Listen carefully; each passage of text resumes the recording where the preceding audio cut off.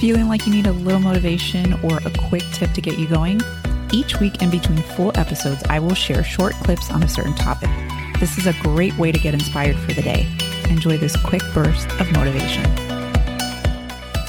Just wanted to talk specifically about feelings and what to do when you continually have these feelings and you're trying to figure out why. So a feeling is basically a vibration in your body, and a feeling usually comes after thoughts.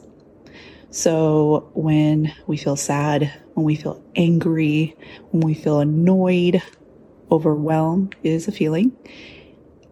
There's usually something behind it. And you don't just they don't just happen for no reason, right? So there's always something behind that.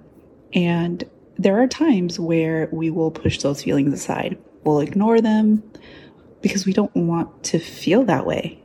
And sometimes we spiral out of control when we don't really stop to think about why we are feeling the way that we feel. So if there is a feeling that keeps popping up, you want to know what the trigger is. And usually they're the thoughts before that.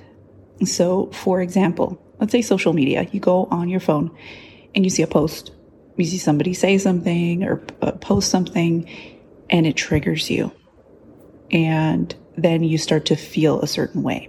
Now, just because you saw that person's post or video or whatever, that particular thing didn't create the feeling that you have. Like, let's say you started to compare yourself to that person. It doesn't happen right away. It doesn't happen right away. It is the thought of whatever thing that you saw that creates that feeling. So when you feel that way, just stop yourself and think about, like, what were the thoughts that led to me feeling a certain way? That way you can just become aware of it.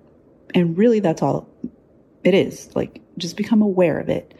And then you can start to train your mind to, when that happens again, you either recognize that it's happening and you feel those feelings and it's okay. And then you can start to train your mind to think differently when you see those things, or you remove those things so that you don't trigger that. So that's just a little thought about dealing with feelings, not pushing them aside, but really just recognizing that there is something that is triggering that feeling, and it's usually thoughts that come before that. So think about what it is that's happening before that feeling, so you can either become aware of it or change it if you want to.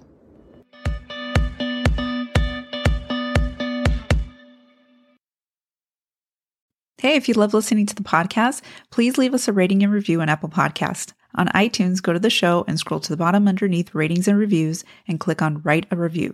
Thanks so much for listening, and tune in to our next episode.